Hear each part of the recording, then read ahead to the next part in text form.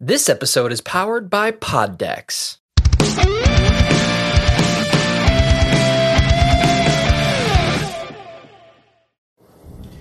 What up, fanboys and fangirls and non-binaries? Welcome to another edition of Talking Pop, the podcast on all things pop culture. I'm your host, the franchise. Of course, joining me this week is my co-host, Biko. Hello. So, guys, interesting week. Biko, do you have anything you want to discuss today for this week? Nothing too specific. Just a lot of sports stuff. We watched soccer. I'm just still continuing to watching the NBA playoffs. That's mainly what I've been doing, was keeping track of that and watching that mainly. But yeah, I don't know. I don't have anything too specific to talk about. I just saw a couple political things. Just like, I guess Trump's still on like campaign rallies and talking about like crap from the turning point of the election days of last year, and now Biden has to come out and say that they're lies, and so it's just like more crap like that. Just a lot of political theater. But no, I've just been watching NBA Finals, and we watched the Euro Final this past Sunday. Yeah, I know it's like, speaking of the Euro Final, it's kind of exciting, but dude, like the backlash that I feel for the players around, like Rashford and all them, apparently, I guess there was like a mural of Rashford and it got defaced, but some supporters decided to put up like encouraging notes to him and stuff. Because I understand, it's like the panic. Like, I understand how England's going through, because they always get to the semifinals, but they don't get to the final. I understand, but these are young kids. They get that pressure kind of builds up, so they get nervous. You never know. Penalties are like, it's like a 50-50 when it comes to penalties, and you can have your off days. And I understand, I love soccer, I love football, but to me it's getting to the point where you take it too seriously. It's like, and then you attack these players, these racist things. Like I said, I read a thing, it was on Reddit, and pretty much, they had a mural, I think it was like for Nike or something. They had Rashford's face, and someone like defaced it with some racist words. Like, are you serious? But like for a fact that a lot of supporters came and posted notes, like they covered it up as much as they can with like words of encouragement to Rashford, showing their support. Because like I said, you got these kids, they get into the bench, and then they call off the bench, and then it's like I said, it's all that pressure that builds up making a penalty. That it wasn't their day. Just for a fact, just think about it. They made it to the final. You got to run it up. At least in soccer, they reward you for being second place.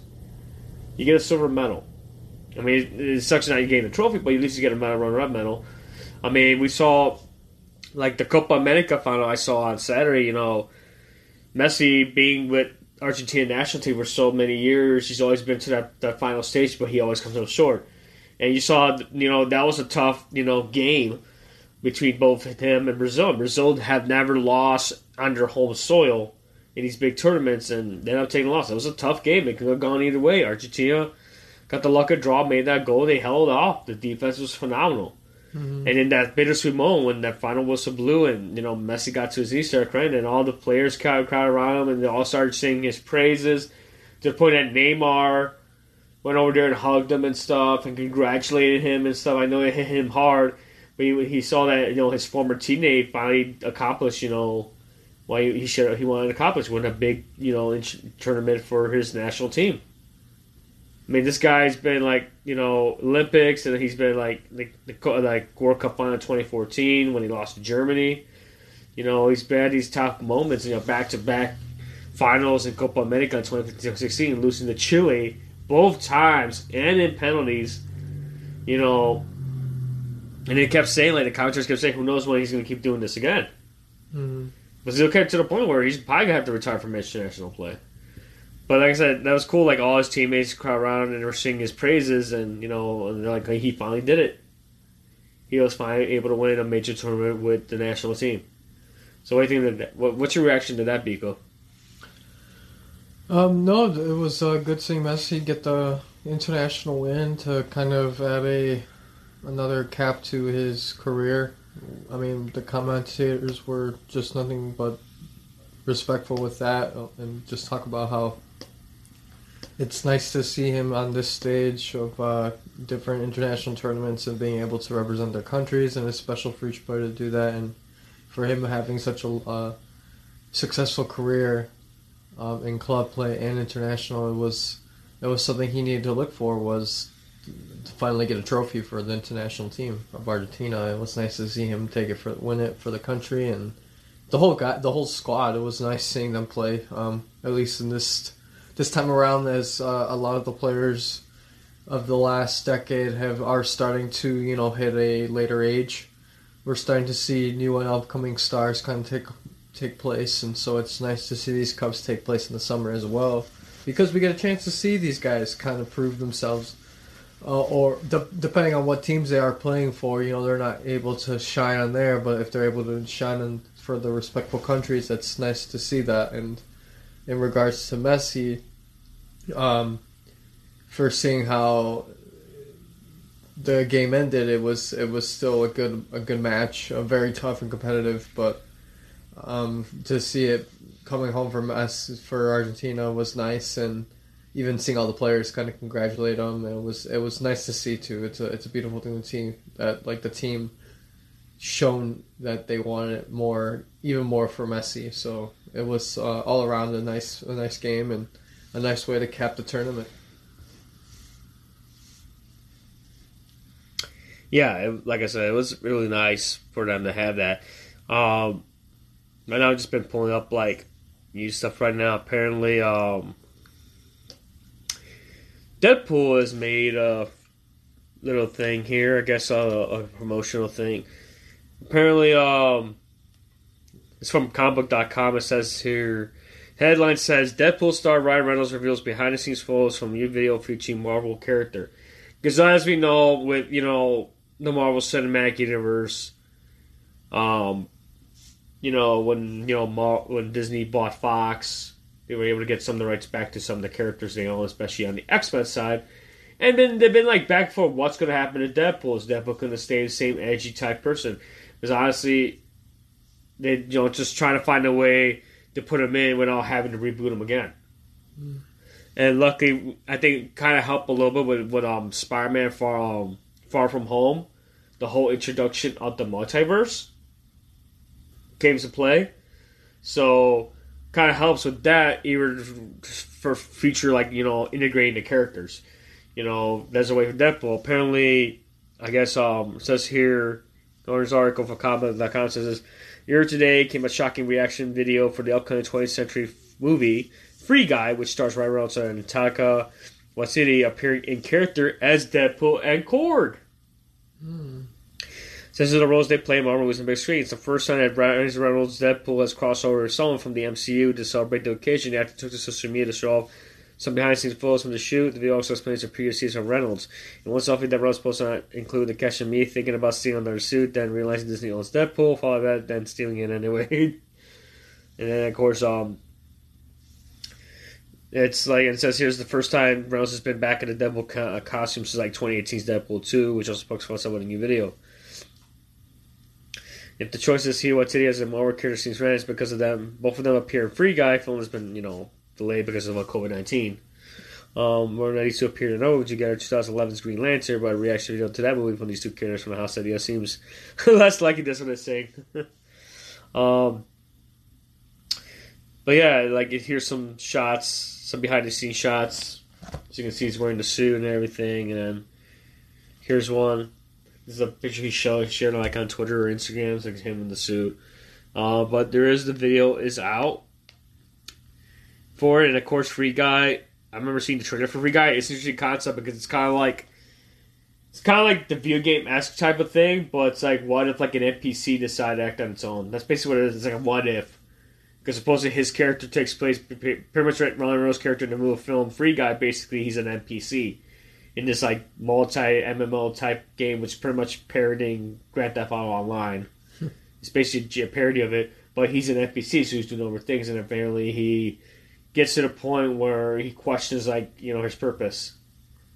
Because he keeps doing the same old thing day after day after day, and apparently he runs into a user or something.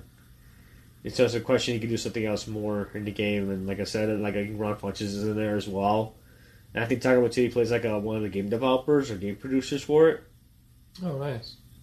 I mean, it's supposed to it just got delayed. I want to see the film because it's kind of interesting. Like, there's not that many video game adaptations. I mean, we had like this year where you had Mortal Kombat. Yeah.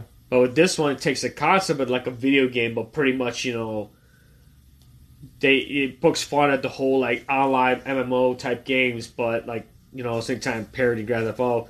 But it kind of gives you the idea of what if the NPCs, have like thoughts. They're not being tied down by code that dictates someone to keep doing the same thing over and over again. That's why it's called Free Guy, and I think you see Alex Trebek make his final cameo in the trailer, so like his final like cameo role in it. So I think there was like a Jeopardy question or something, and Alex Trebek's on there, of course, R.I.P. And it looks interesting. It's a interesting movie. I think it's supposed to come out sometime this year. I'm gonna look it up because let's see if I look. But the video's out. Looks like they put the video out. Like I said, it's him and Korg, so it's kind of cool. I love Korg. Korg's hilarious. Let me see if I can find a Free Guy it's called. But I never got into GTA Online because for me it's like the games, those online games, it's like it's better to do it with people that you know, but sometimes you could be interested in people online. Because I know Biko have you gotten more into like the online gaming scene? No, I haven't played online forever. So I don't know how it is right now, but I know back then it was a little different and people were a little more vocal on stuff, and it was basically Wild West. I'm sure it's like a little similar to what it is today, but a little more regulated. But I don't know.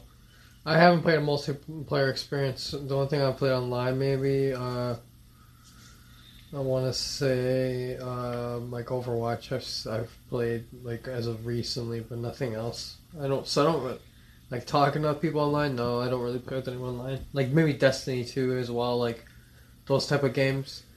That online experience is a little different compared to like your typical first-person shooters. Like there's still somewhat of a co-op objective. Like games like that, I'll still play, but you're still playing with like. I'm still gonna be playing with like close friends. I'm not venturing out really. Mm-hmm. Yeah, so now that like Overwatch has come out like the beta right now, they're doing that whole cross-platform beta right now. I think it did launch, and it did like a test between console players and PC players. And what article I read it from, but they were talking about how the difference. I think in one match, like the PC players were outranked by the console players. And it kept going back and forth. It's kind of cool how they dialed this beta, this cross-play beta right now, because I think it's like with PC, Nintendo, PlayStation behind, and Xbox. And it's cool because you could probably match up with your buddies. I think as long as you sync like your Battle.net account with your Xbox Live account or your PlayStation Network account, you should be able to find your friends and get connected to them. As long as you have the Battle.net, all you have to do is sync like your Battle.net with your online. Like I said, you just got to go online, and they help you with the instructions how to do it. And I think I did it for the PlayStation. But like I said, I haven't played Overwatch for a long time because I love Overwatch, but it's kind of hard to find people to play with because I don't know many people on PlayStation Network that plays Overwatch, that we know. And it's like I used to play it a lot, but I know every time I do like healing, I'm like Mercy's my go-to when it comes to healing. I'm gonna go with Torborn as well because you can build turrets and stuff. I used to use him a lot. Diva I used to use a lot when I was Diva. I used her, and there are some good matches where I did pretty good. But like I said, to me, it's like my motivation's like that's why for me I just got back into just playing like single player, story-based RPG games. That's how I am. There are some games out there, I think like Code Vein, it's an RPG, but I think you can do online play, and then Monster Hunter World, it's a really good game. Hopefully that could be cross-play soon, because you can play with people online and hunt monsters and stuff, and it's all about the Monster Hunter World universe. But yeah, it's like for me, I haven't done much online play. I used to do Battlefield because I used to know people I used to work with. Yeah, Battlefield 1. Yeah, I played that. I played with people from work that I knew that played it, and of course our schedules got all changed up. So it's all about trying for time. But like, I'm not discouraged, you guys. I'm not discouraged you like online playing. Yeah, you could probably meet interesting people do not play. Now you got like Fortnite, Apex Legends, League of Legends, of course, if you're on a PC. Like I said, you just gotta find like your niche and what you're good at. I mean, yeah, you want to be good, but it's like all about also too. It's like being like having fun time with your friends if you all live far away. And I think like I said, with the pandemic last year was a big increase in video gaming and pretty much online play in general. Like Grand Theft Auto Online is so good that Rockstar's taking their time, their sweet time, pretty much working on the next IP, but at the same time they're still supporting GTA Online because it still has a big, fan base, and it got to the point where people even use it for like role playing.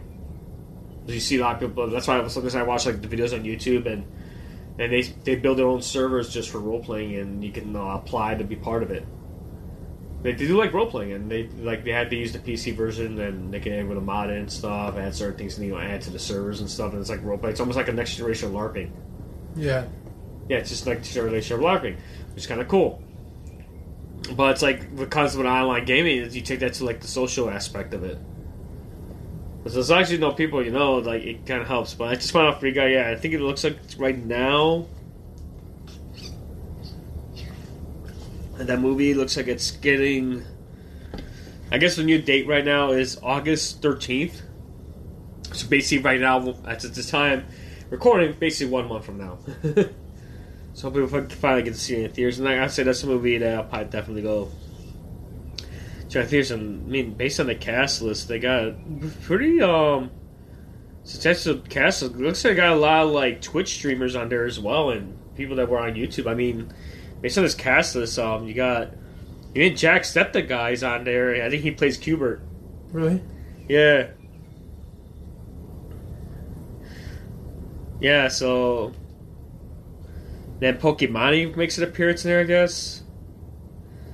The movie's directed by Sean Levy, and it looks like it looks real interesting. And yeah, I'm gonna pull up the IMDb. Yeah, Al Trebek's in there. Looks like, yeah, they got either people playing themselves or some playing as like avatars, all that stuff. So it's kind of cool. But like I said, it's a really interesting concept of the film. It's a really directed by Sean Levy. But like I said, the trailer's out, so you can probably check it out on IMDb. But like I said, based on what the synopsis is basically, like I said, Ryan Reynolds plays a character like an NPC in this MMO, and like I said, one day he starts questioning, why I keep doing this every single day. I'm an NPC, I do the same boring thing. To the point he goes against the users, basically. Yeah. And he starts causing shit, and then pretty much gets the attention of social media, gets attention nationwide to the point, because he runs into this gamer or something.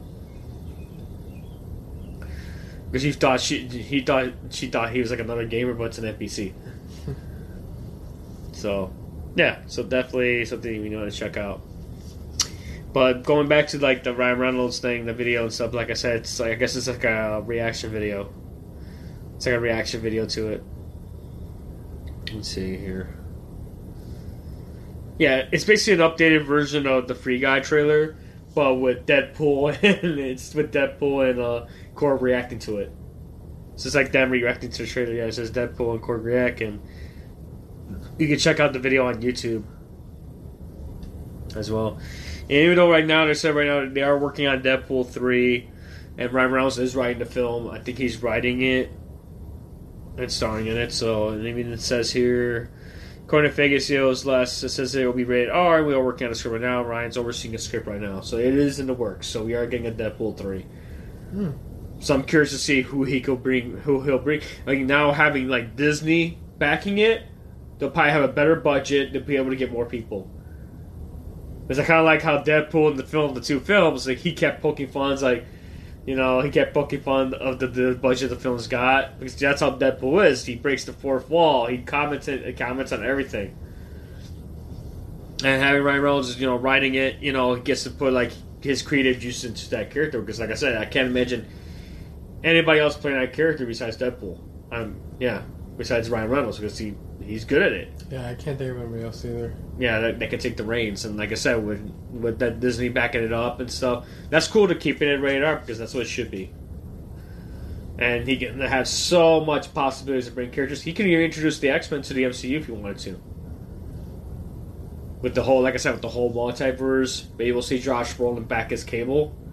Oh yeah. Is this Domino making her come back as well? Because even though Josh Brolin basically is dead as Thanos, at least he can come back as Cable. That'd be kind of cool as well. Because basically, if we saw him in Deadpool 2, he's pretty much stuck there. Well, he went back to his old time. But remember, Deadpool worked the device, so they could probably put that into the equation. So many possibilities for that. So, yeah, guys, definitely check that out. But I did find something, dude. I don't know if... Apparently, I know you're a big fan of Smash Bros., right? Yeah. Well, according to this is from IGN, and apparently... IGN says apparently they were the first ones to announce this. Says IGN can exclusively announce that Nickelodeon All-Star Brawl, a new fighting game featuring characters from SpongeBob, SquarePants, Rugrats, Teenage Mutant Ninja Turtles, Ren Stimpy, and more. It's going to be a freaking Super Smash Bros. Parody, but this time you get to do it with Nickelodeon characters. And because the Turtles are basically under Viacom, they're owned by Viacom. That's what they're rating in it. It says the Brawl vs. Sinister Smash Bros.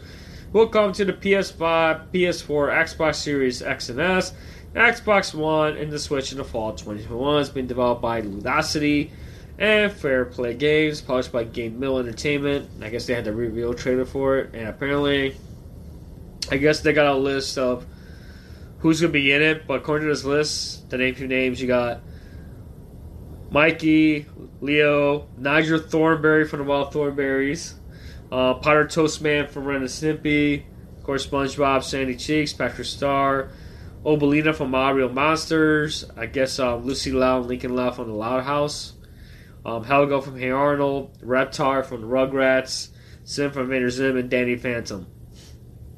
It says All-Star Brawl will also feature 20 levels based on Nickelodeon shows, including Joseph Fishfield from SpongeBob SquarePants, Tiger Joe from Turtles.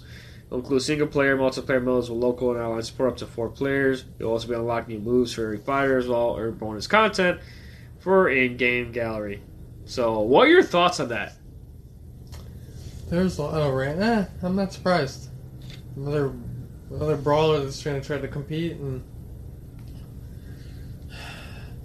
you know what? It should be fun. I mean, it's different characters this time around. It's going to be interesting to see how people can come around to see these type of players fight each other that are not, like, I guess you could say in Nintendo, those characters were already in different properties that were revolving around, like, an action type of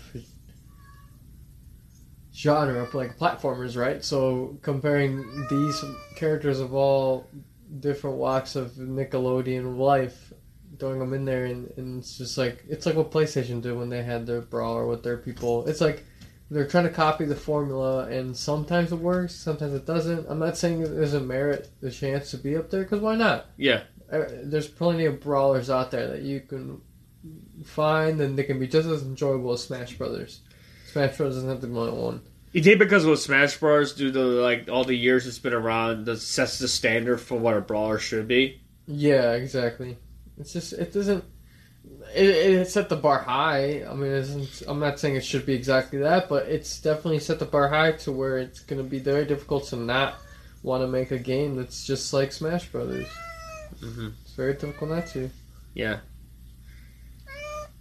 If you guys are hearing meowing, we're taking care of Buddy's cat for the week at this recording, so yeah, bear with the little subtle meows. So, like you said, I don't know, because to me, yeah, it is kind of interesting because like you get to see these characters, your characters that you grew up with, you know, you haven't seen in so many years, and now they're, you know, doing this brawler stuff with characters from like this generation. I mean, I never heard so much about Loud House, but I know it's really popular for this generation. Got to the point, I think he had like spin-offs also too. Like the same creators made like a spin-off, like a Hispanic spin-off called Casa Grandes. So it's like a spin-off of it, but it's by the same creators of Loud House, and it's got a good following. And well, freaking Nigel Thornberry, you know, from the Wild Thornberries, I loved that show growing up. and freaking Tim Curry as well as a Nigel Man. Lacey Chabert was in it. I mean, they had really good actors in it. It was a cool concept. But, I don't know, dude, because, like, I haven't played Brawlers that much. I know you've been pretty much on Smash Brothers. And, I don't know, like you said, maybe people are not going to be burnt out, because I know there's Brawlhalla and stuff, and, you know... No, I think they'll be burnt out, no. And they try, like, to put their spin on it and stuff, and... But, yeah, I mean, it could work. But, I mean, it's just trying to make that target demographic and stuff for kids. It's like freaking Skyrim, dude. It's like, there's so many ports of Skyrim. It's just like Grand Theft Auto 5. It's like, there's so many ports. There's still going to be a PS5 port and Xbox Series X version of it. It's like, it's so much you can do with Grand Theft Auto, GTA 5, with Skyrim too, because I, like, lately, with Skyrim... You know, I was on YouTube, and basically now, to the point now, even, like, Twitch streamers are playing Skyrim now, to the point they're going back, well, they're playing with mods, so, because now you can do mods on the consoles.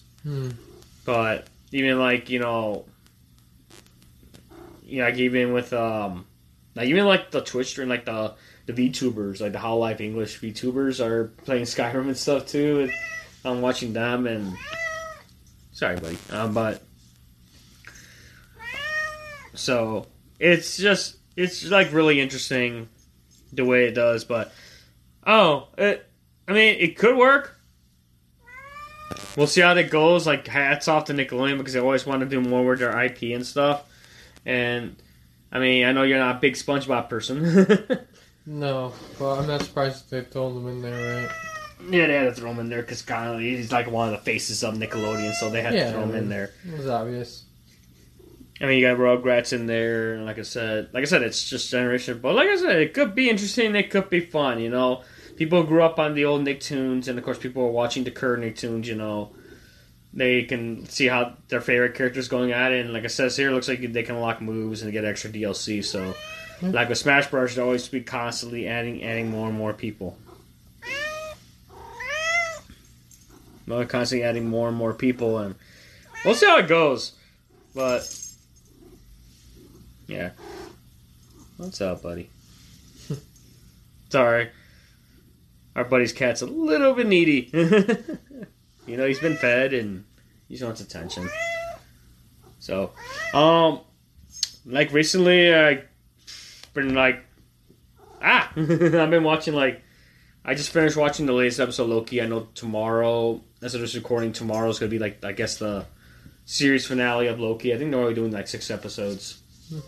I believe. I have to look it up. I'm not too sure. But the 5th episode was kind of cool. That's kind of cool. And basically, I don't want to spoil it for you, dude, but it's really enjoyable. I don't know if you're going to get into it, but I'm trying to tell you without actually spoiling it for you. No, go ahead. Just tell it. So basically, it picks up where pretty much... where it happened to Loki at the end of episode 4, where he got pruned, he got sent to, and basically what happens is we find out they get sent to a place where pretty much all the variants pretty much get thrown, like pretty much almost like a recycle bin to S-Back, to the void almost, and it's overseen by this big, you know, cloud-like entity, starts with an A, I can't really pronounce the name right, and pretty much Loki runs into various versions of himself, very versions. You have Richard Grant making his guest appearance as the future Loki, like basically old man Loki. He's wearing like the classic Loki costume. You got Kid Loki. You got an African American Loki. That's kind of cool. Which he looked like he took like Thor's hammer. They got apparently an alligator version Loki because it's just an alligator Loki's like head weird, but they can't understand him. And you know he's just trying to figure out how to get out of there and. He questions the other Lokis, you know, have they ever thought, you know, like a purpose, like why they got in there, what did they do and stuff, how they end up being where they are, and then, I mean, the older Loki, like old Loki or classic Loki, how they're calling him classic Loki, pretty much what happens was, pretty much he ends up escaping from Thanos, but ends up being alone on the planet all by himself. Like he pretty much to escape, being sucked away. He pretty much spent in isolation until they eventually found him and grow to the point where he got himself isolated to the point where he grew old, and they end up finding him and pretty much pruning him. And then Kid Loki ends up killing his brother. Ends up killing Thor. And same thing with the other ones. Like I said, they all get in there, and then of course, Funko didn't take too long to make Funko Pops, but it's a really good episode. And then you see Owen Wilson's character make Mobius come in, and it shows like how much of a friendship that Loki had built with Mobius, because he was happy to hear he was alright and stuff. And of course, with Sylphie, who's basically the female Loki, basically. By the name Sylphie because it's tied to Enchantress. But right now it's just Sylphie, so she's gonna be Enchantress. But right now, as the episode pretty much left off, I don't want to spoil it too much, guys. Like I said, it's a really good episode. I try to give as much I can without spoiling it a little bit, but definitely catch up on Loki while you can because it's a really good series. I mean, I like these Marvel Cinematic Universe shows because it kind of gives more better character development. They can fight more than in a regular 2-hour film.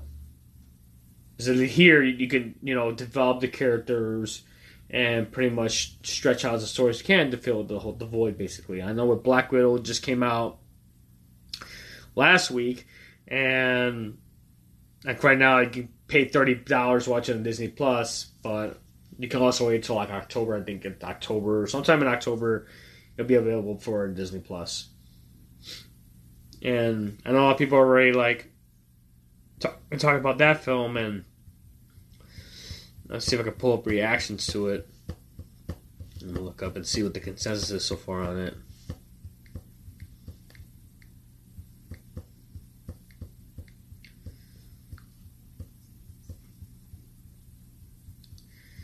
Let's see any news about it.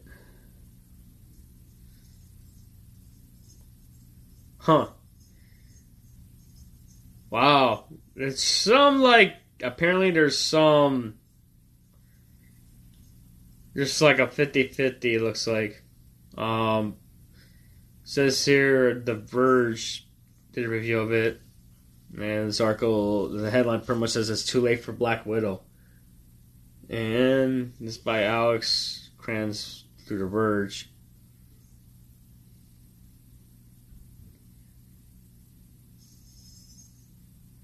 Oh, wow. Okay. Wow, he really...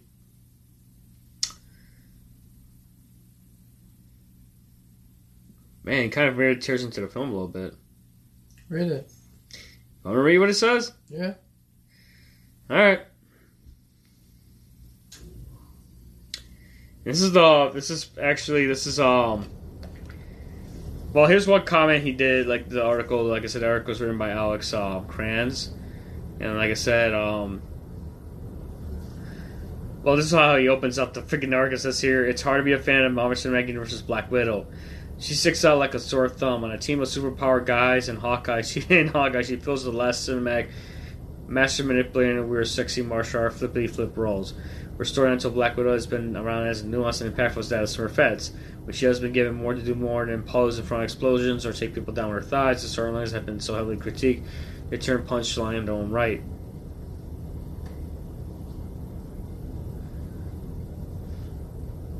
And it says here, in Age of Ultron, she was crowned to a ham-fisted romance with Hulk that was immediately mocked in Thor Ragnarok. Her big swan dive into oblivion in Endgame for the sake of the boys. The Avengers is repeatedly mocking her trailer film Black Widow. And it says here, for the first heroine in the Marvel Cinematic Universe, Natasha Romanoff often feels like a big joke. And this attempt to rehabilitate her posthumously feels a far too little too late. And it says here, in Black Widow director Kate Shortland and screenwriters Jack Schaefer and Ned Benson clearly trying to recontextualize Natasha Romanoff and find a generally interesting character buried under a decade of over-sexualized junk. The problem is that's really hard to do. This character carries a lot of baggage, way more than Wanda Maximoff, who Schaefer handily rehabilitated in WandaVision, which did a great job with that show.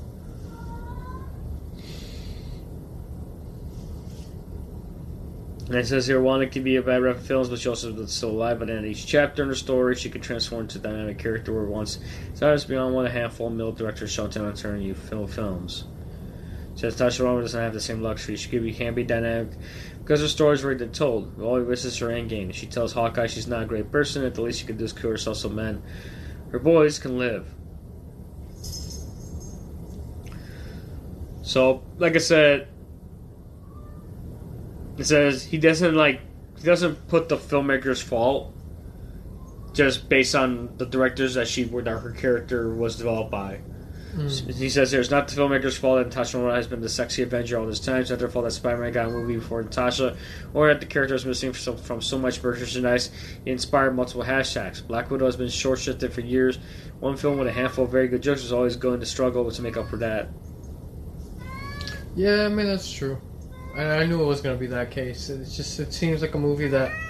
Because I was reading reviews even earlier this week about it, and it's a movie that I was even discussing earlier with you. It's something that it's a little too late for it to be out right now, and it's not something that should have been made right now. It just should have been made in the beginning of the universe when they were starting out, especially when they introduced her in Iron Man 2, and knowing how important she is to the story arc throughout this past decade of the Marvel Cinematic Universe being out, you would think that she would have had a movie, and now it's just kind of like, alright, great, and it's like this could have been a TV series, just a little cap of showing a TV show, like a one-off sort of deal, like they're basically going to do with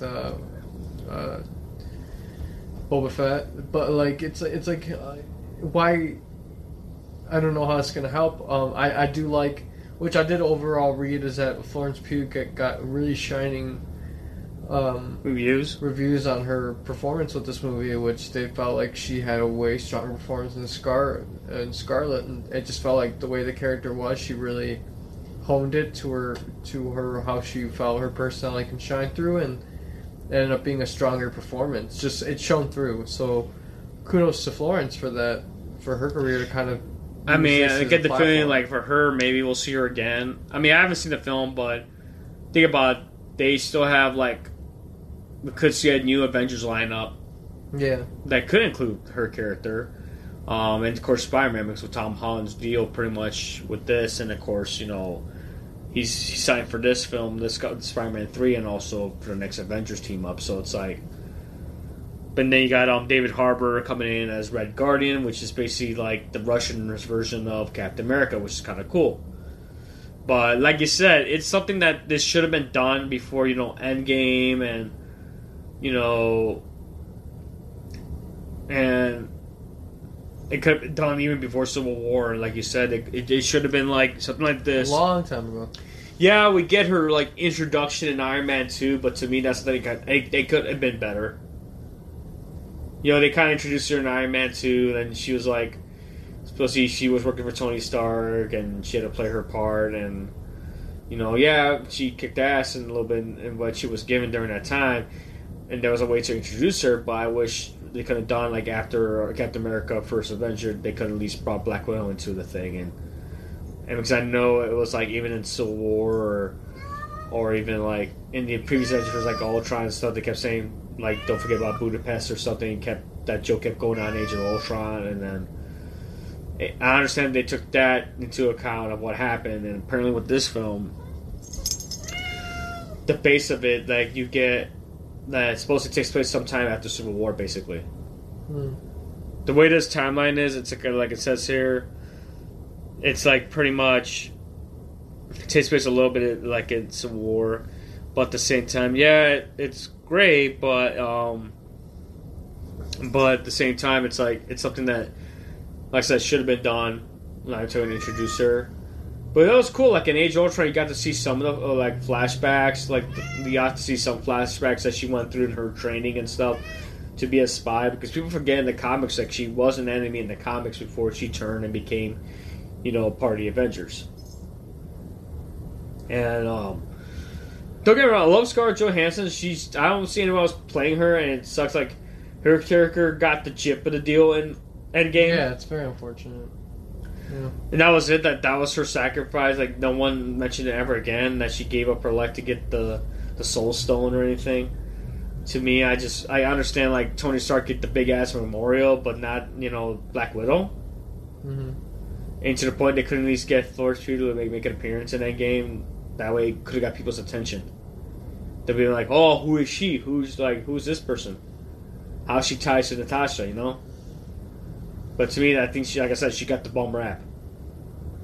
And like, I'll check out the film once it's available on Disney Plus, or if I have time to go to theaters. That's something you could definitely check it out, get the proper respect to it.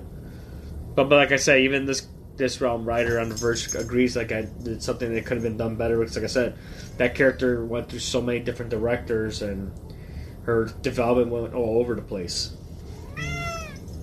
So, yeah, definitely, guys. You want to check out Black Widow? Like I said, definitely check out for yourselves. Like I said, hopefully once it becomes available on Disney Plus, we'll probably do a review on it later on to see what we think of it. But definitely check it out, because right now it's currently playing in theaters and available on Disney Plus with Premier Access.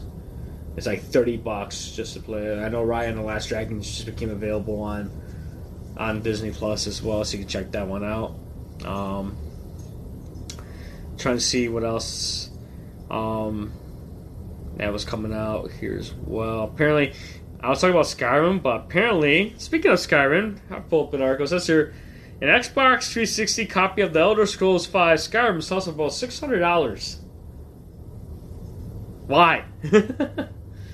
It says here, according to Combo.com, it says a sealed and graded copy of The Elder Scrolls V5 Skyrim for Xbox 360 just sold for $600 from Heritage Auctions. The copy was rated on 9.2 on the Water grading scale and happened to be the first sealed copy of the game ever offered by Heritage. It's staggering amount for a game that frankly isn't nearly as old as some of the other video games that have recently sold for hefty amounts. It remains to be seen whether video games become a big spectacular trend as we see with Pokemon cards over the last year, but surprisingly either way. So, have you ever played Skyrim? Yes, but I wasn't a big fan of it, so I can't really give an opinion on this one. I mean, I have it. I have it for 360. I have it for PS4. I know the PS4 version comes with mods. You can do mods on it. I don't know. It's a game that it's been ported so many times. Like I said, it's just like GTA 5 gets ported so much. It's a game where basically you don't have to. You can do the main quest, but you get sidetracked by so many side quests. It's kind of like Fallout. Because I know you got into like the Fallout phase, and it's basically the same way. Like, you want to do the main plot, but you always get sidetracked by these other things. You get torn away from the main plot. You want to explore these dungeons. You want to explore these caves. You want to, get your goal, was pretty much go away from the plot and just pretty much, explore the whole map, because it's all about exploration, and it's just random encounters that come up. You can get attacked by wolves or freaking mages that come out, or get attacked by bandits. It's like, don't get me wrong, it's a really good game. It's a good aesthetic game. It's like if you're a big fan of the Elder Scrolls series, but to me, it's like I said, it gets overly ported so many times. It got to the point where now people are starting to play it again, but they're playing with mods. So it's like, I think that's the best way to enjoy it. I mean, if you're into the achievements, yeah, you want to play the regular version just to get the achievements. But for a game, if you already played on 360, I would suggest, if you just want to play a mod and see how you can do it differently. Yeah. Because they made mods where you can have multiple followers, because sometimes you can only get stuck with one follower. But there's this mod, I have to go back if I want to play again, where you can get additional followers, or even people made their own follower characters and actually integrated into the game, which is really cool. And there's one where you can get a ring, and pretty much the ring pretty much gives you unlimited health. You can carry unlimited items, unlimited weight, so you won't get tied down. Your magic never runs out. Pretty much can't die. It's basically the god tier ring, basically. But that's like $600, dude, for a Skyrim, like a sealed copy of Skyrim. I know what Pokemon cards are being the biggest trade right now when it comes to money wise. I don't know. What do you think? You think it was worth paying $600 for a sealed copy of a video game? Or you think comic books would probably be a better choice? Right now, I think given the shift in culture with tech kind of being more behind video games as they were with comic books, I feel video games are a better investment just because it's closer to that demographic. But comic books are still worthy in value for readers because of the physical aspect. Because the video game has to still be in good condition. Same thing applies to the comic books collections, if anything. So I think the video game is better suited for these times. But if you're saying 20 years ago, maybe I feel like comic books would be better suited. Because video games are still early. But now that we're like, video games are pretty stable and like, we're seeing those particular like classic video games from like the 90s kind of get shoot up in value on the markets. Like, it's interesting to see how that goes, and I feel like that's only implying that people's interests are here to stay when it comes to investing in classic video games, and albeit whether they just have it collecting dust or building for their own collections. I don't know what the reasoning behind it is, but the influx of interest in it is something to notice and pay attention to. This past year and a half, people have been really interested in investing in different means, and I've seen different companies kind of establish trading means for different.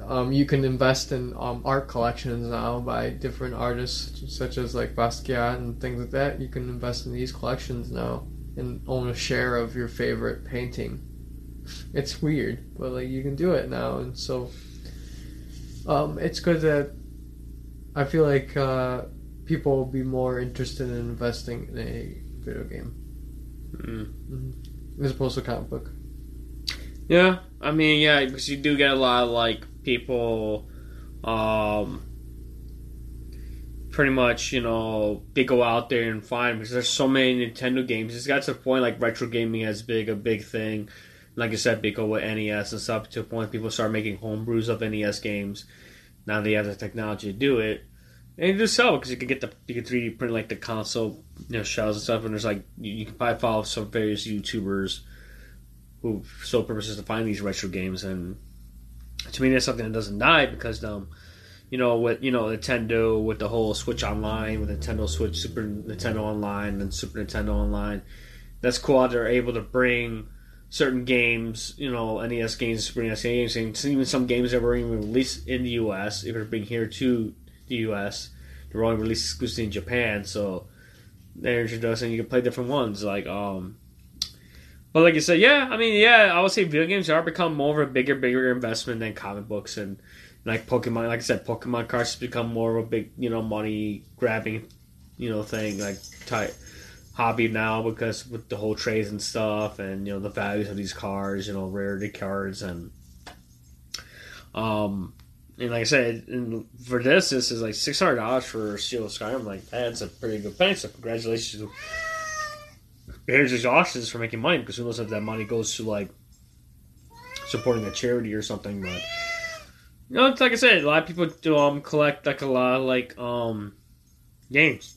You know, they could probably do like a museum or something, or just to have in your collections. I've seen videos of people online that share like the video game collections. So you can find them on Reddit, or like the gaming subreddit.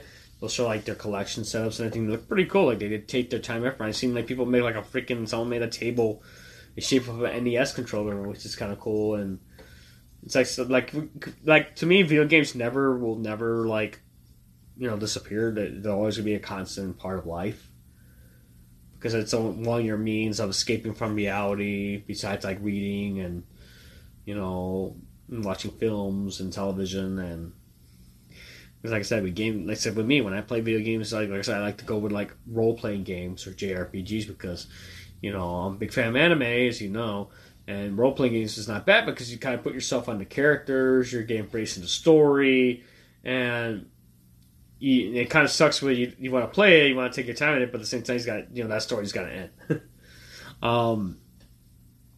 But yeah, let's see, something else I pulled up, but let me double check here.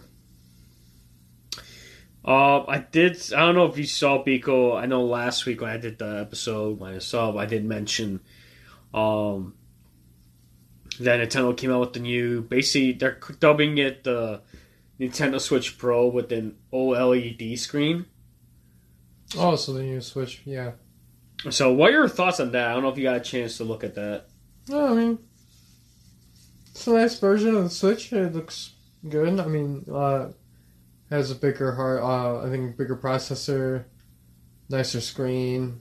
I think it's a little lightweight, so a little more lightweight. So it's a nice color too in the blue, and it's a good timing. And I think it's supposed to be out in October, so it's like a good time before the holidays to get it. Or if people want to wait, there's gonna be probably bundles coming out around that time too for the new system. So I think it's a good time for Nintendo to release something, considering that Xbox and or Microsoft and Sony have released their respective systems throughout the pandemic year. So Even though it's still hard to find. yeah, either way, it's still on the mind of consumers, and so Nintendo shouldn't waste time in trying to insert something into the zeitgeist of people spending money on video games. And I think the console will be good. I'm still in the market for a Switch, so it's something that I was looking at anyways, and just for the capabilities it has and the features, I think it's a nice purchase for what we get, and people that are more prone to portable gaming, I think it's perfect for them. Like you said, because you're in a market for a Switch, will you go with this one or you just go with the Switch Lite? What's your more take with gaming? Are you more like a portable gamer or you're more like, be at home? I like both, but I don't mind the portable gamer because you could you can play it anywhere. Mm-hmm. But either way, I don't know. I feel like I would like. I would like this version around because they've obviously have worked on the things the issues that were brought up from the first line of Switches that were released. So I think because I have upgrade to it. because I think I have the first generation Switch and the battery doesn't last that long. Yeah, like 3 hours or 4 hours at most. And I know that when they released the second gen version, basically it came with a better battery, and then of course they came out with Switch Lite because it was towards people that are more like they want to take their games on the go. Like I said, the Switch it's a good like investment because you can play at home, you can take it on the road, and there's so many accessories you can get for the Switch.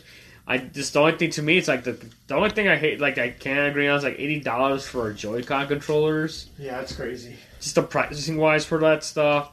I mean, if the games were more like cheaper and let me drink some water, but if the prices for like the Joy-Cons were a little bit better and more affordable, because you used to have to buy like the base for the Joy-Cons. That sets you a good pretty penny, and I think if the prices were a little bit more lower, yeah, it would be more enjoyable. But with this, it's like I don't think there's many too details. I think I talked about it too much, but let me see if I can pull up. I think IGN did look at a review on it because I guess they got their hands-on touch on it.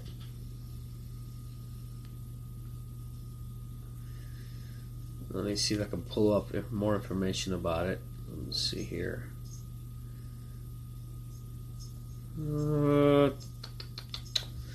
It's just a video. Hold on. Let's see.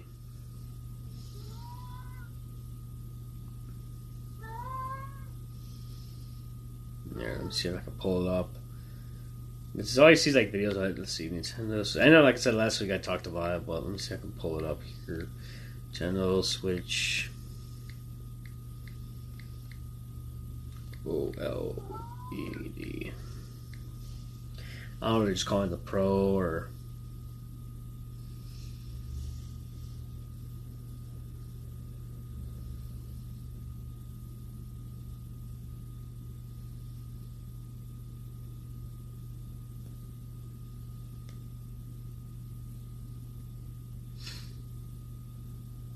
Oh, here we go.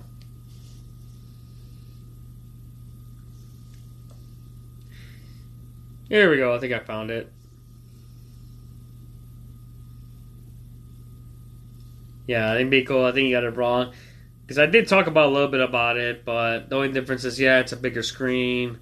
It's a large, like 7-inch screen, and improved kickstand, increased internal storage. Like, it's cool. It's a tweaks the design, but I think the only thing it has is just it says it's not Switch Pro. According to this Verge article, it says it's not Switch Pro, but it's just a Switch with a bigger, nicer screen. I mean, for $350 for it, it's don't get me wrong, I love the Switch. I mean, it's nifty. It's a great, console. Like I said, Nintendo's always going to have that popularity, and Mario's always popular. I mean, Super Nintendo World is like one of the biggest like dreams I want to go see, and I know there's supposed to be one here in Florida soon. I don't know when that's going to happen because of the whole pandemic and construction and stuff. But yeah, so Biko had to step out for a little bit, guys. So we'll go ahead. We'll go ahead and take care of this ad real quick, and then once we take care of this ad read, we'll come back and we'll get more. We'll get more of Biko's thoughts about this basically new model Nintendo Switch. So be with us, guys. Let's take care of this ad, and we'll be right back. Hey everybody, this episode of Talking Pop is powered by Poddex. Poddex are unique interview questions and episodes starting prompts in the palm of your hand. So whether you're a new podcaster or existing broadcaster looking to grow your audience or get more engagement, you're going to want to check out poddex.com. Make sure you use that special promo code TALKPOP, that's TALKPOP, for 10% off your first order. Poddex are the hottest new tool for podcasters looking to have more meaningful conversations or gamify their podcast. Simply shuffle up the cards, ask a question, and let the content roll. Get yours today at poddex.com. Once again, that is poddex.com. And make sure to use the promo code TALKPOP, that's TALKPOP, for 10% off your order. Yeah, Beagle, pretty much to correct you on that one. Yeah, basically with the Switch, yeah, it's an OLED model, but it's just the screen's a little bit bigger. They pretty much redid the kickstand. And it kind of increased like that storage, so... But for this, it's not much of an up... I mean, it's a little upgrade, but... It's like the processor is pretty much the same. Mm. But right now it's going for like $350, basically. $350, okay. Yeah, see, it's not a bad price for it. I mean, if you look at it, here's a picture of it, so you can see the kickstand. See, kickstand, like, they kind of really improved it. It kind of looked almost like a Surface. Mm-hmm. As opposed to like the regular first generation Switch, it was just that one little kickstand. This is something they should have done before with the regular model. Yeah, a long time ago, huh? But this is what Nintendo always try to improve upon their thing because Nintendo's all about feedback. Getting feedback from consumers and always trying to appease the consumer. That's what businesses usually do. But other than that, I mean. Get this glossy finish and all that stuff. I think it's going to come in glossy. And what's cool, Buzz, now it says here the dock itself, they added an Ethernet port to the dock now as well. So you can almost have like that wired connection. But it says here the processor, according to Stark from Verge, says the processor is pretty much the same, basically, but the finish is a little... Like I said, it's got the brute kickstand, you got a bigger screen, so the pixel's about 720 you get for like resolution-wise, portable-wise. But yeah, it's to me, people are saying it's just an upgraded model, but it's not like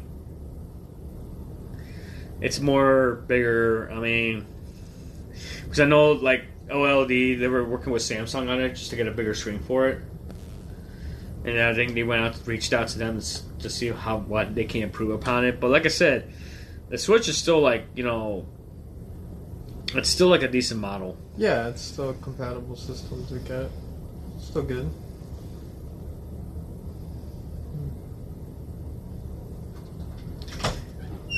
Let's see here. Like going back to like video games and video games getting treated like pretty much like works of art now because like I said, like talking about that Skyrim thing, wise it's like all about collecting and stuff. And do you see that being like the next big thing besides portrait pieces and stuff like when it comes to like video games? I think it's just gonna be another avenue for people to have more access to invest in. Because it's going to reach to more people, and as I want to say, the wealth divide separates. People need to invest their money in more things, and if it's one thing I think that helps people want to invest their money, it's things that they kind of understand, which I think is rule number one, is invest in things that you understand. And if for instance, art is something, the art world is something you're interested in, and you know a good amount, and like you consider yourself like a an enthusiast. Mm-hmm. It'd be very illogical not to invest in stuff like that if you feel like there's certain pieces that you have the money you can invest in. And It's just as lucrative as the stock market, so I don't know. I could see value in that, and the people dictate the value.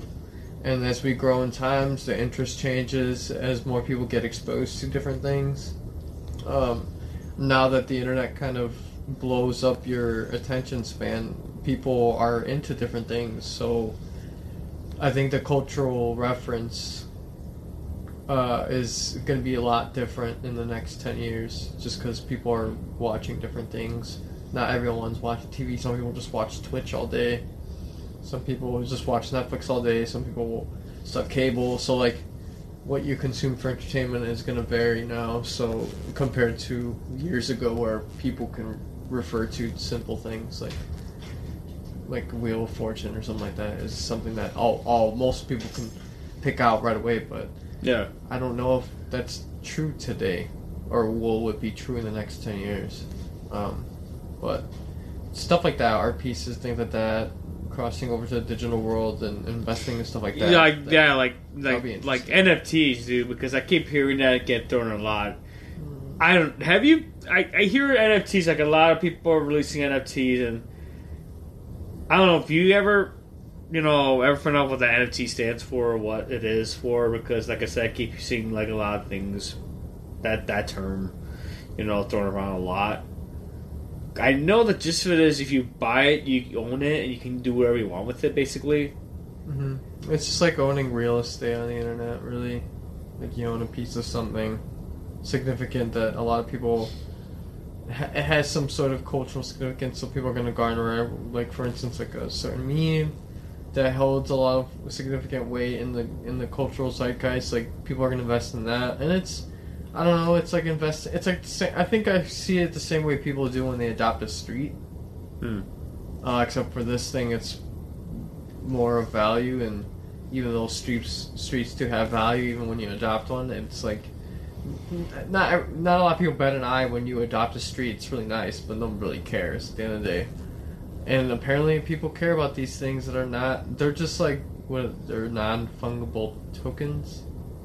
As it's called. Something like that, the pronunciation's a little weird, but there are things that you can hold on to in the digital world on the internet, really, and you can claim sole proprietor to it, even though you can make copies and copies, but you own the original one, and that makes you a big shot because you own the original of something, even if you replicate it a billion times over.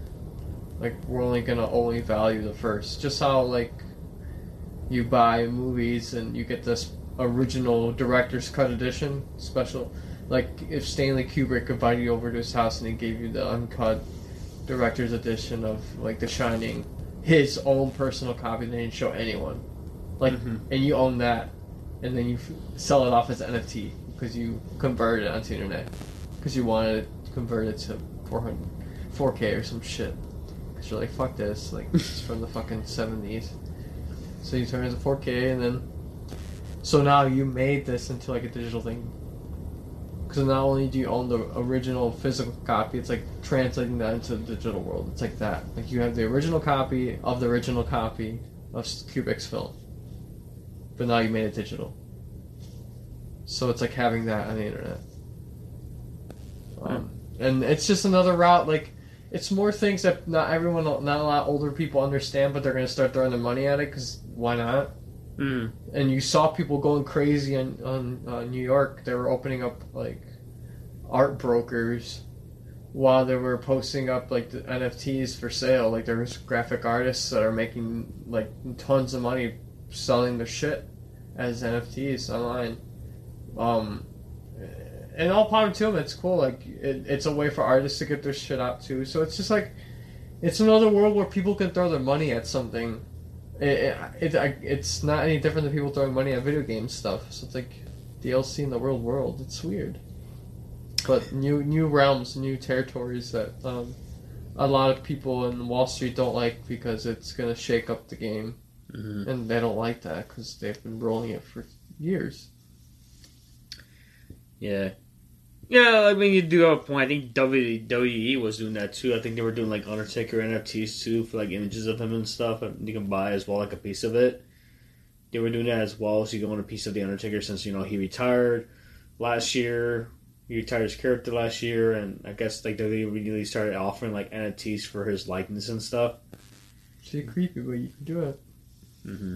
I know you're into UFC. I know the biggest thing was over the weekend was McGregor and Poirier. I know you follow MMA and stuff. Apparently, I didn't watch, but apparently, like McGregor broke his leg or something. I don't know, broke his ankle, broke his leg or something in the first round.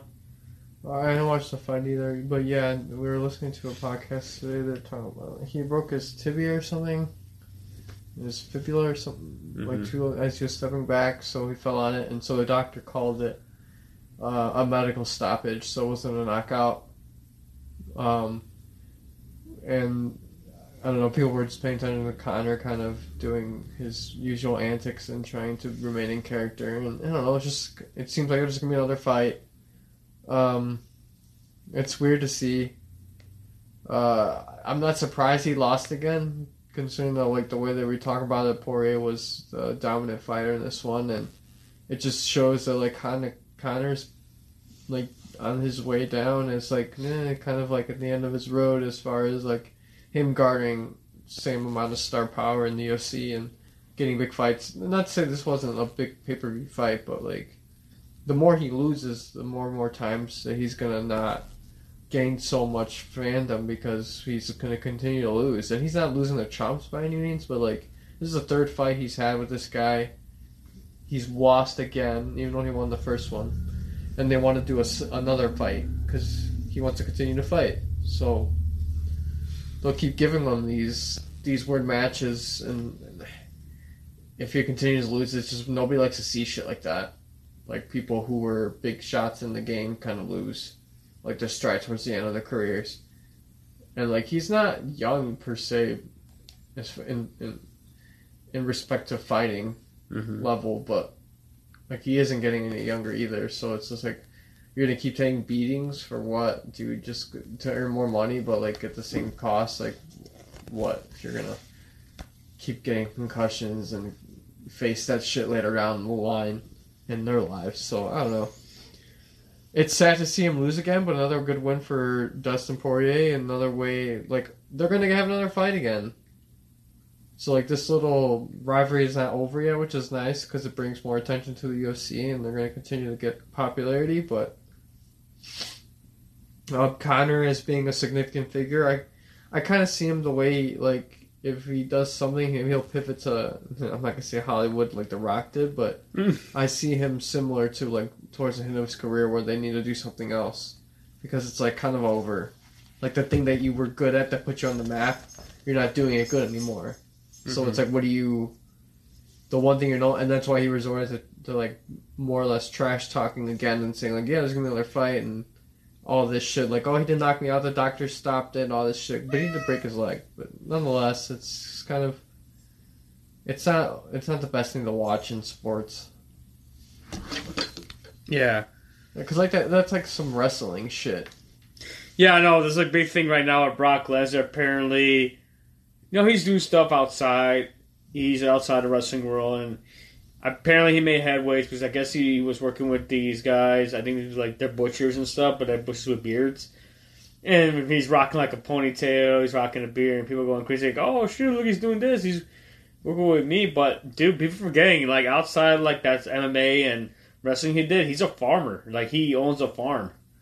And that's what he does. Like he usually tries to keep to himself, like, because he's like a family man. He like I said, like he owns like a farm, and he's not. But like people are going crazy, like, oh, because his first position was just going back to WWE. And like honestly, that's something that honestly with the talent that they have and stuff, right with WWE having all those budget cuts and stuff, it's like now you're strapped for talent, and then it's like, oh, you playing budget cuts, and now the WWE's going back on the road.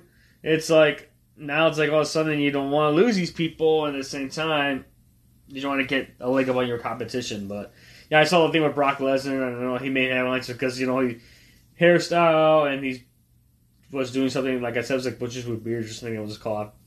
He made headway on it. But right now, I just pulled something up. Right now, I just saw this interesting on comicbook.com. Apparently, There's a petition to try to bring back Danny Phantom. Yo, that's a fun show. Because I know it says here, according to article, it says here Nickelodeon have been bringing back some of the shows for the last few months. To Paramount Plus. They brought back iCarly. They bring the Rugrats back as like a CGI reboot. Apparently, Fairly Odd Parents is coming back as a live action show. Well, apparently fans they put a petition out on Change.org for the return of Danny Phantom, and so far it says here it got about over 17,000 signatures. Really, to bring Danny Phantom back? Remember Danny Phantom? It's like the same creator. It's by Butch Hartman. I'm surprised that it's still got a lot of people wanting to see it come back. I mean, it's by Butch Hartman, who pretty much created Fairly Odd Parents, and that was like his second IP, and then I think the one he did was called Tough Puppy was another one that he worked on. But with Danny Phantom, I think it still has like that cult following, and just having like 17,000 signatures, like holy cow! Yeah, it's impressive. But yeah, I mean, that's something I just pulled up randomly, like right now, just going through the comic.com and see what big thing handle. And like I said, we were talking about Nickelodeon earlier anyway, so that Smash Bros. I don't say an homage or kind of like a parody of it. And he is mentioned as one of the characters in that game. So yeah, I enjoyed Dan Phantom. I love the music, like the art style. It was the cool concept of it. He has ghost powers, and pretty much he tries to recover all the ghosts that got released through the machine and stuff. And he has the supporting cast, and like I said, it's that Butch Hartman art style and stuff. And it's a really good show. But other than that, I don't know if Pico, you have anything else to add? You want to add? Wise? Yeah, I just have one last thing. I was reading that there's I had the article pulled up. God damn it! I thought I had. So there's going to be a new documentary coming out about celebrity chef, author, and world-traveling CNN host Anthony Bourdain. Ooh. The title of the film is going to be called Roadrunner. But it's getting some criticism because it's talking about certain things that don't rub very well in reflection to Anthony Bourdain. In regards to it says it stops just short of blaming his girlfriend, Asia Argento, for his 2018 suicide, according to previews of the film. But the film suggests that Bourdain became addicted to Argento, an Italian actress and filmmaker, in the same way he was hooked on heroin earlier in his life, said Daily Beast writer Matt Wilstein. The implication from Roadrunner is that he would do anything for her, including in ways that potentially hurt him professionally and personally, according to Wilstein. Bourdain, 61, who died by suicide on June 8, 2018 in France, where he was filming an episode of his beloved Emmy-winning series, Parts Unknown. The series made Bourdain a global icon for the way he engagingly, thoughtfully explored the cultures and cuisines of lesser-known parts of the world. Bourdain and Argento, then 42, had begun dating 2 years earlier. The relationship made headlines after she joined Rose McGowan, becoming one of the first actresses in October 2017 to come forward and publicly accuse Harvey Weinstein of sexual assault. Argento's disclosure inspired Bourdain to join her in activism. The Kitchen Confidential author called out stars and industry figures who collaborated with Weinstein over the years, but who had yet to speak out about his alleged misconduct. He also publicly turned his attention to sexual misconduct in his own restaurant industry and reflected on his own macho bad boy chef personal life, as he told Slate at the time. But it later emerged that Bourdain and Argento were apparently hiding their own Me Too-related secret. 2 months after Bourdain's death, the New York Times reported that Argento had been accused of sexually assaulting a 17-year-old boy in a hotel room in California in 2013. She was 37 at the time, and the boy was the actor Jimmy Bennett, whom Argento had casted at age 7 in a film she directed. She's denied she ever had an inappropriate relationship with Bennett, but she also admitted that Bourdain, afraid of negative publicity, personally paid out $380,000 to Bennett, who she described as a dangerous person to make him leave them alone. So, it's not clear from the previews of Roadrunner how much the film deals with the sexual assault allegations against Argento. She wasn't interviewed for the film, and this movie actually opens up this Friday in theaters. Oh, wow.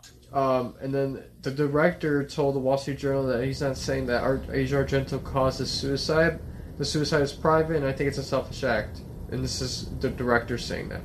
He was trying to paint the picture of the different factor in Bourdain's life at the time of the death.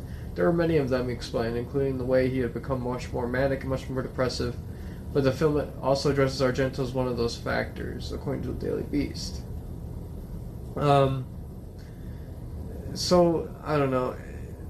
I'm assuming like this documentary is going to cover a lot of parts of Bourdain's life, and I'm excited to see it when it does come out. Considering I was a fan of his, and we're gonna start seeing, articles come out from criticism of film critics watching this documentary. I'm sure it's coming out in festivals, and they want to see like how it's going to reflect badly on the people around him at that time, and H.R. Argento being his girlfriend. It's going to reflect badly at the time, but like obviously, like the director said, it is a very private act. I don't think it's selfish. I think it's just a private decision that the person makes. So it's just one of those things that like that part of the documentary is going to reflect differently for people watching this. Yeah, it's like when when Vice released the documentary on China. Remember, her story. Again, they pretty much released all the footage they were able to film because the whole basis of the documentary, because basically behind the scenes of the documentary was just following her as she was making her comeback into possible back into the limelight, and her recovery, because it talks about how she got into professional wrestling and all the struggles that she went through, even through the stuff when she was in WWE at the time, and how she had her demons when she got into addiction, her problems with alcohol, her drug, and her struggles. And the kind of documentary kind of shows, they talk to her family members, and apparently, and she ended up, I think a month or two into the documentary during filming, she ended up, passing away due to an overdose. And it was kind of cool seeing they were able to release this footage and show for the fact that she was getting herself better. Like, she was really working towards getting better. And there was one thing, she was in Japan for a while and got to the point like her visa expired in Japan because after WWE, she tried her hand and wrestled in Japan for a while, and of course she ended up doing like these adult videos and because, but she still she was still popular, she was still relevant, and but to the point now that was great that WWE decided to enshrine her in the Hall of Fame. That was great. And and what she had to go through, and like I said, get into professional wrestling. But I applaud for the fact that she tried her best to make a full recovery, but sometimes people had relapses. But I like the fact that Vice took a chance to release this documentary because they interviewed the filmmakers, are interviewing their director of the documentary, the producer. One of the people who stayed with her before she passed away was there, talked about their experience, how he was helping her and stuff, with yoga, meditation, and try to help her get clean. And like I said, with Bourdain, it's I'm a big fan of Bourdain. I love parts of them, but that's kind of cool how you probably with this documentary see another side to him, because like I said, it was one of those things, those shocking moments where it was surprising that he committed suicide.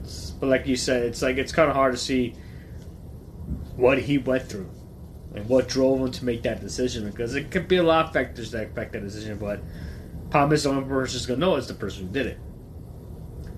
It's like with Robin Williams. Like, to me, Robin Williams, great actor, but, he met his same fate. But, he was struggling with, I think someone on Reddit posted, I think it was one of the last pictures of Robin Williams before he passed away, and it was at a gathering or something. And there was a picture of him, talking to people and stuff, and the caption said, this was one of the last pictures taken of Robin Williams before he committed suicide. And with this, yeah, it's going to look reflected on Agent Argento, but it's like you said, Pico, it's just to get the story out there. Yeah, it's going to be interesting to see it, and it's going to cover his last days because they're in France shooting an episode of this for the show, so it's all a spiral, and he was dealing with conflicts and thoughts of whether there was an affair between her and some other reporter. It was just there's a lot of things going around to that it could have been a factor, but I'm not discounting that. But it's just there's so many things that you could call upon to think why a person would do that. So it's just not like it's interesting that the documentary is going to call upon it, but it sucks that like the person's going to get reflected in a certain way. But it's unfortunately it's a way that they use to promote said film. So unfortunately, Asia Argento has to be the person to kind of explain all that situation, what she was getting allegations for, and so on. So I'm excited to see this movie. That's why I want to bring it up, just because Anthony Bourdain is a significant figure and who did pass away a couple years ago, and it's cool that we're getting a documentary about his life, and leading up to that, leading up to his death, and I like the title of the movie, so I was excited to see that. So I wanted to bring that up. Okay, so before we wrap up, I do want to, like I said, every week I try to do like an anime recommendation or what I'm reading as well. For this, I pretty much read the light novel, the manga first, and then start watching the anime, and the anime's out. It just completed its first season. Thinking next year's coming out for season 2, but this came out last year. It's one of the very few anime that came out during the pandemic, because last year we didn't get that much anime because of COVID, and this year marking a lot. But this one, this manga barely came out last year here in the U.S., and it just got published in English. It's called Kanojo Okari Rishimasu, or the English title called Rent a Girlfriend. It's a comedy, romance, school, it's shonen. Like I said, it ran for 12 episodes. It's currently on Crunchyroll, and like I said, they didn't announce the second season. I'm currently reading the manga right now. I'm like on volume 5 of the manga, and basically it's one of those romances. Like I said, I tried to read different genres, and I loved it. Basically, the whole story is Kazuya Kinoshita is this is a synopsis from my anime list. Right now, my anime list is currently holding a score of a 7.35 stars. I'm probably going to do a rewatch of it at the see it sub. I might rewatch the dub version, see how different it can be. Basically, the whole synopsis of it is Kazuya. It's just from my anime list. Kazuya Kinoshita is a 20-year-old college student who has a wonderful girlfriend, the bright and sunny Mami, Nanami, but suddenly he doesn't. Without warning, Mami breaks up with him, leaving him utterly heartbroken and lonely. Seeking to soothe the pain, he hires a rental girlfriend through an online app. His partner is Chizuru Mizuhara, who, through her unparalleled beauty and cute demeanor, manages to gain Kazuya's affection. But after reading the similar experiences other customers had with Chizuru, Kazuya believes her warm smile and caring personality were all just an act of toy with his heart, and he rates her poorly.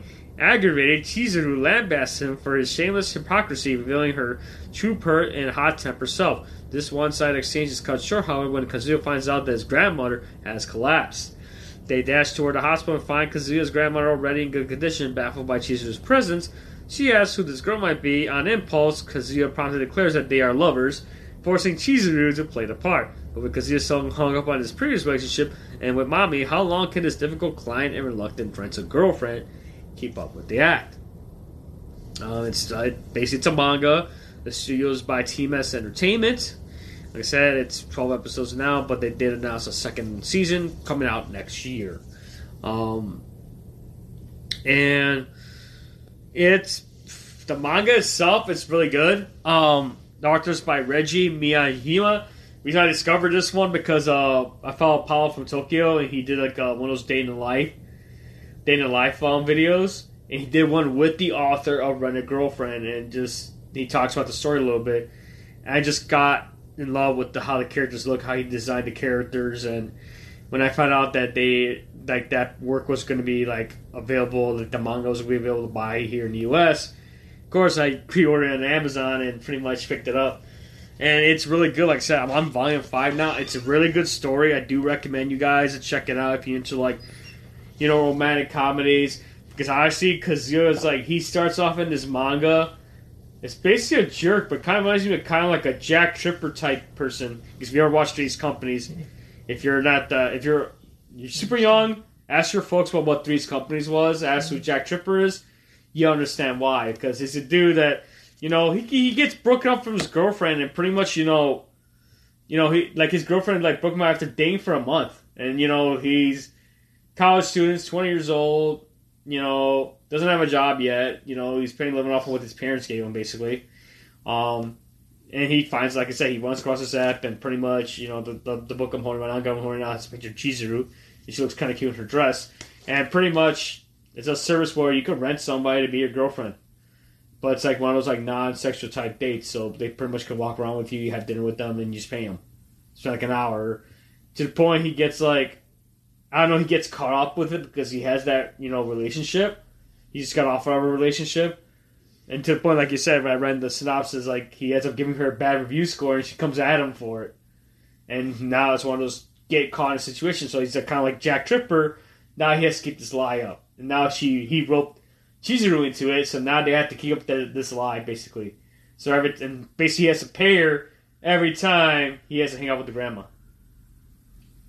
To visit grandma in the hospital, so he has to visit grandma every Wednesday, so he's basically has to pay her every time to hang out with him, but also hang out with his grandma. Because his grandma falls in love with Chizuru. Because she's like, oh, this guy got somebody, or somebody finally picked Kazuya because the grandma had a low standard on him because she felt that he was never going to snatch a girl. But, like I said, check out the anime. It's really well done. You can watch the sub. I think Crunchyroll has the dub for it, which I'm probably going to go back and watch it. But, right now, like I said, it holds a score on my anime list at 7.35. The manga is really good. It's, right now, they introduce some other characters as well, because it's not just Chizuru. Yes, Mami does make an appearance in there, but other girls are getting thrown into the mix as well. So now he has to balance that as well. But like I said, if you look at the artwork is really well done, and the artist does a really phenomenal job with the story. It's a lot of comedy. Like I said, it's like reading Three's Companies, but in the modern age, because it takes place in 2018. This manga takes place in 2018, and it's like I'm reading Three's Company, basically. I love that show, but definitely check it out, guys. Rent a Girlfriend, Crunchyroll. Go also pick up the manga that's published by Kodansha Comics. It's the publisher for Rent a Girlfriend, but definitely check it out, guys. All right. Anything else you need to add, Biko, before we sign off for the week? No, that's it. All right, guys. That will do it for the week. You can follow our backlog of episodes on Anchor, Spotify, Google Podcasts, Apple, iHeartRadio, Pandora, and also available on Audible. Want a big shout out to our international listeners. Thank you so much for supporting us. Congratulations to Italy. Your team won their Euro. I know Italy is one of our listenerships, so congratulations. Like I say, you can follow us on Twitter at PopTalkin'. You can follow us on Facebook at facebook.com/talkingpop. You can check out our merch store at spring.com/talkingpop. You can follow me on the socials. You can follow me on Twitch at twitch.tv/franchise685. I am the casual gamer, and pretty much I play RPGs. Make sure you hit that follow button. That way you get notified when I'm streaming again. You can follow me on Twitters at the franchise85, and pretty much I post whenever I go on Twitch and stuff, or just random stuff. But also follow, like I said, you can follow the podcast on Twitter as well. If you want to have any topics or you have any ideas for episodes for me and Biko, definitely you can tweet us on there at PopTalkin', all one word. Hey, Biko, any socials you want to share? Mm-mm. All right. All right, guys. We'll see you guys again next week. As always, geek on and take care.